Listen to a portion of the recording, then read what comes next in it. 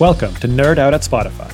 I'm Dave Zolotuski, Principal Engineer at Spotify, and this is another Release Notes episode, where we'll focus on a single feature and what went into building it.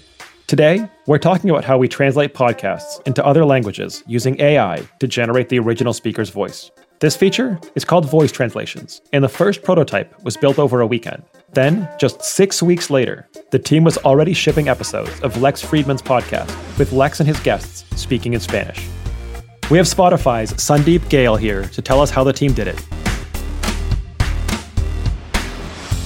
Well, Sandeep, it's great to have you on. Can you just tell me a little bit about yourself and what you do at Spotify? I'm Sandeep. I'm an engineering lead at Spotify, and I lead our generative AI and large language modeling efforts. Large language models certainly in generative AI is having a moment. So what it means in general is like we have essentially new AI technology that is more capable than we've ever had. And this really has some profound implications for how we build products at Spotify and just generally how the world does its work. So here at Spotify, we use this technology to help understand our talk content, which is like podcasts and audiobooks. But we're also finding more and more ways to use generative AI to build new experiences for our listeners. I gotcha. So most, if not all, work Spotify does with generative AI goes through your team now?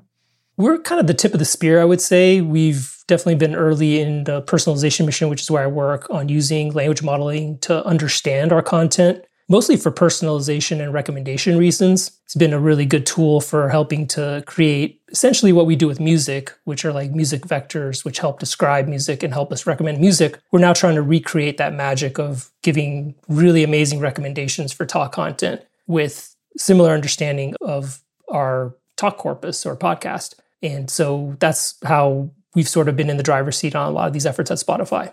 That's cool. You're not the first person I've asked to do this, but since you mentioned music vectors, can you quickly tell me what are music vectors? The music vectors are this amazing way that we can mathematically describe music. And that has a lot of really useful applications, especially when you're using computers and algorithms to recommend music. So it helps us basically understand the different dimensions of what a piece of music might be. It's either upbeat or it's energetic or it has a lot of guitar. It has perhaps a certain style of vocals. So all these things can be described in some essentially mathematical way that can then be inputted into an algorithm that can help recommend things to users. All right, so let's take a step back then. You told me a little bit about your role. Tell me a little bit about how you got there. So I definitely didn't study machine learning. My background is actually electrical engineering and signal processing. I've always been extremely fascinated with music. I would say music is the reason I became an engineer. I wanted to build synthesizers. And so I studied signal processing. After graduate school, I worked in the field as a signal processing engineer, building audio algorithms. And then more recently, I basically had an opportunity to start getting into machine learning. I was an early lead at Amazon working on the Alexa product. So I worked on a lot of speech and voice technologies there. And from then, it was a short jump into large language models, which is where we are today. And what's really interesting to me is obviously this is in the realm of computer science, but so much of the math that underlies a lot of this large language modeling work is linear algebra. And it's all the same math I studied for electrical engineering. Yep. That was not my favorite college class, but I get it. Yeah, full circle. Cool. So let's jump into some of the stuff you're doing more recently. I think one really cool thing that came out of your team recently is a voice translation feature. Can you just tell us a little bit about what that is and maybe a little bit about the process of putting it together? Yeah, that was a really interesting product because we've been toying with this idea of how do we create more distribution for podcasts by porting podcasts into new languages. And it's something that's been tantalizingly close for a while. And we've certainly seen some creators do this manually. And we felt like this was something that we could do for podcasts.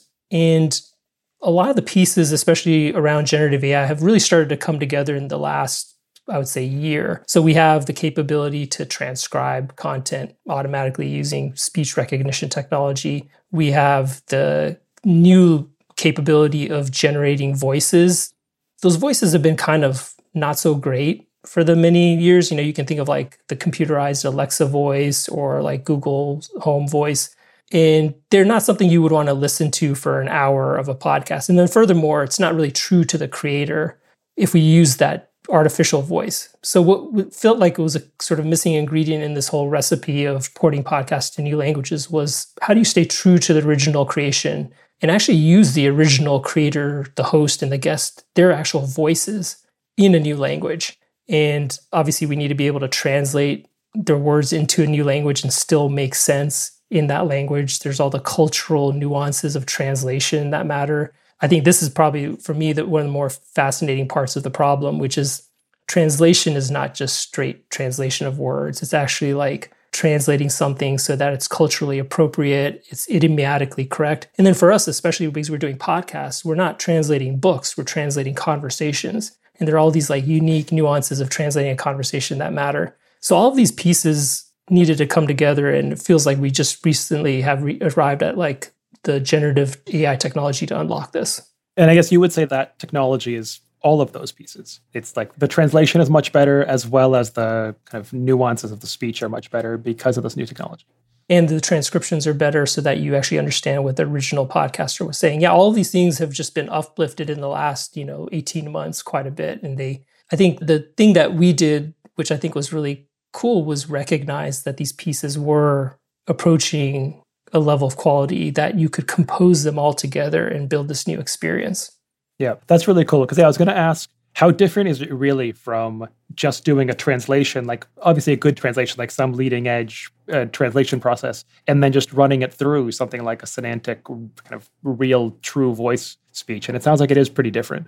Yeah, it's quite a bit different. So one problem we're fighting right now, and we're making really good progress, is gendered speech. So in English, you really don't have like gendered words, but if you go into a language like Spanish, there's gendered speech, and you have to actually keep that consistent throughout the entire conversation. And we're actually trying to use language models to solve that problem. Language models have this surprising capability of maintaining context over long periods of words and sentences, and maybe even hundreds of pages of context, perhaps. So we're employing every trick in the book like that to try to actually make the conversation in English make sense to somebody listening in Spanish, and they don't have to wince at some inappropriately gendered noun or a weirdly non-idiomatic phrase.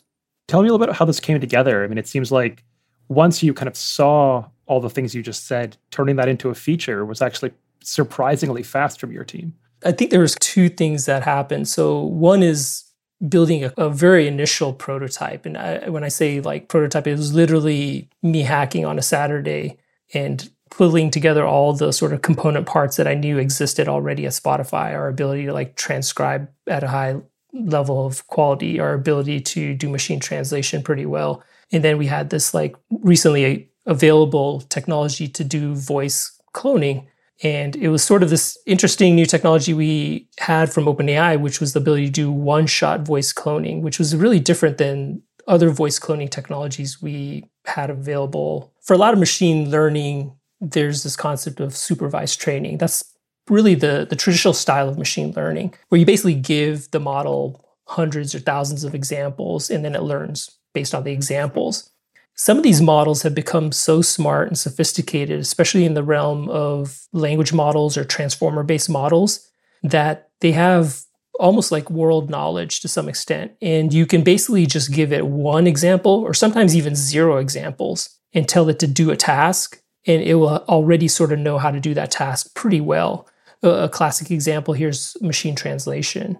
You can ask a large language model, translate this sentence from English to French, and it'll do a really good job.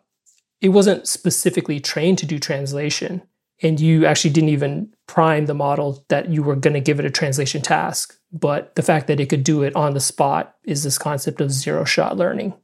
Typically, to build a good voice, you might have to train a model for many hours on lots of data. But this model we had access to actually allowed us to just give it a few seconds of source audio, and it was able to model a voice very quickly. And this was really beneficial in a podcast context when you might have multiple hosts and you actually don't know who the next host will be in the next episode. And then furthermore, the variety of voices you might hear in a single podcast might be like 4 or 5.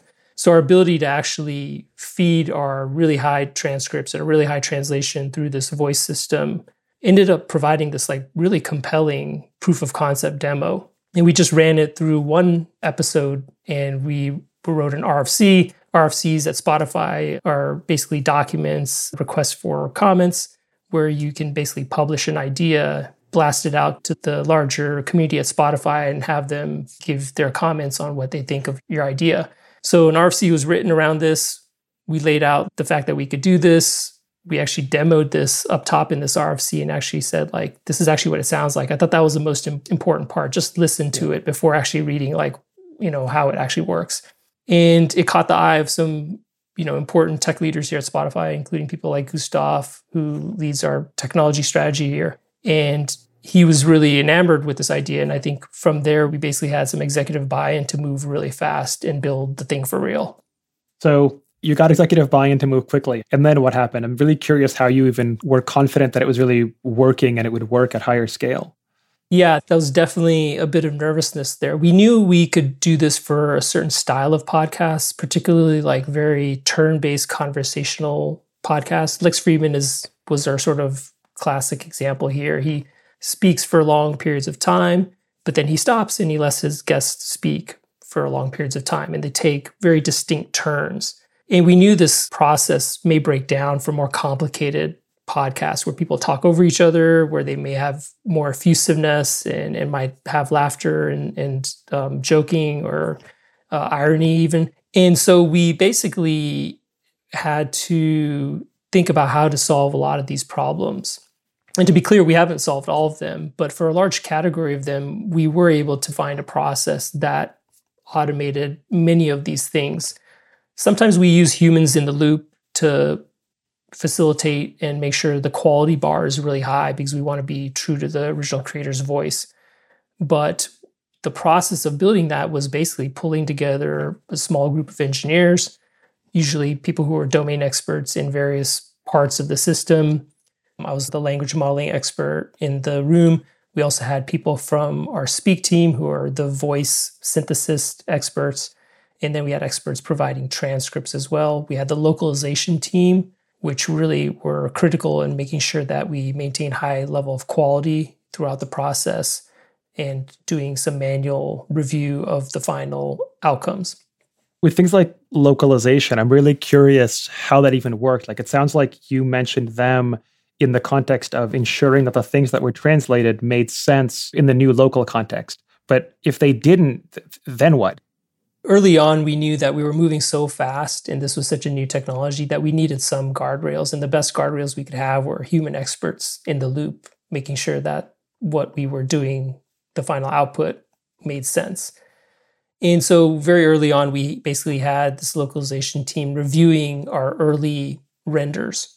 We would render a podcast, we would send it over to localization, they would grade it, and then they would send their notes back to us.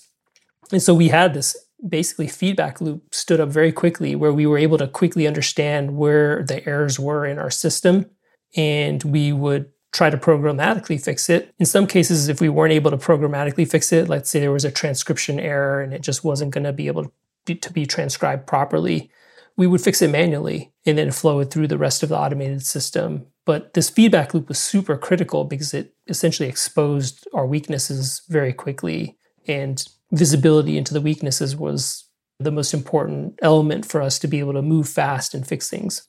I think one thing that we keep hearing a lot about with these large language models is things like hallucinations and kind of places where they might create nonsense. Tell me a little bit about how that impacted this work. Like, did that happen here? Did you magically avoid it? Or did you have to create systems to know when this was going on? Oh, this is really interesting. So we did have hallucinations, but they weren't from the large language model. They were actually from the voice synthesis engine. Now, the voice synthesis engine is a similar architecture to what you might imagine like a stable diffusion image generation model is. So it basically, in this case, synthesizes the audio basically from noise. It's this really interesting denoising process. But the model we were using to synthesize voice was, while it was really good when it worked, it would often hallucinate. And hallucination in this context is not that it would say a word that you didn't expect it to say. It more sounded just like garbled junk. It sounded like a word, but it was just like a mumble. And so you were listening to this podcast, and then all of a sudden you were expecting a word and you just got this blurry mumbling sound. So we had to solve this problem, this hallucination in the voice model. And we found a really clever technique for doing that, which was actually using another machine learning model to detect the hallucinations. And when we did detect those hallucinations with this other model, it would actually literally just try to take the synthesized audio, transcribe it. And if it wasn't able to transcribe it, it would be like, I didn't understand that. You should probably re-render that piece of speech. We would then essentially re-render it, but we would tweak some parameters so that the diffusion process was more likely to succeed. I gotcha. So you would effectively take the podcast, transcribe it, run it through all of your systems, and then if what came out the other end was untranscribable back, then you would know that the speech hallucinated some nonsense noise you would need to then regenerate. Exactly. Yeah, it was a really clever technique that the Speak team was able to come up with. And this is all in the context of like this intense 6-week sprint. So we were discovering these problems. We would have these moments where we're like, oh no, how are we going to solve this? And then we would have to come up with some brilliant MacGyver solution in typically 24 hours and move on. Yep, but it worked every time. Yeah, at least in this case, it did. Are there kind of exciting next things you're doing with this, or? Absolutely, yeah. So what we delivered was a pilot program for a few podcasters, and we know that the output we're able to create for these podcasters, like Lex Friedman, is very high, and we're really super excited by that starting point. But the next challenge is definitely taking this to different types of conversations. There's lots of humor podcasts, comedy podcasts rather. There's lots of podcasts where they're way more conversational. People talk over each other. We also want to go into different languages. So far, we've really only gone into Spanish, but we want to make these podcasts available in other languages as well. So all of these dimensions add more complexity on the problems we have to solve with our dubbing machine system. That's what we call it, the dubbing machine. How far are those things once you have the basics working? Are these like super different things to get other languages, other types of podcasts? Or is it working the hard part and now it's just minor tweaks to add the rest of it? What's interesting, I think, with a lot of these types of problems in engineering in general, but I think especially machine learning, is the gains become harder and harder. So you can get to an 80% solution pretty quickly. And 80% might be shippable, and a lot of people might experience the 80% solution really well. But then to get to 90% is that much harder. And then to get to 95% is even harder. And so I think we're at that point in the curve where we're really trying to get that last 15%. And that's going to be a journey. We're going to need new technology breakthroughs, either in the language models, our ability to interpret the content, our ability to transcribe it, our ability to synthesize it, our ability to provide a wider vocal range and emotional range with the final output. We think we can get there, and the technology is moving at such a fast pace of innovation. That's going to help us along the way, but it's going to be a journey to get to like that 100%. This is as if the creator created it in Spanish, for example. Awesome. Thank you so much. It's been great having you on. Awesome. Thank you, Dave. Outside of this LLM stuff at work, what other things do you nerd out about? Well, Spotify is an amazing place for me to work because I nerd out on music all the time. I'm a big music nerd, especially hip hop and techno. I got into this entire world of engineering because of wanting to build synthesizers. So I just really like going deep in the Spotify catalog and discovering stuff. And it's so cool to me to think that the algorithms that we're building here at Spotify are actually helping me discover music and scratching that itch for myself.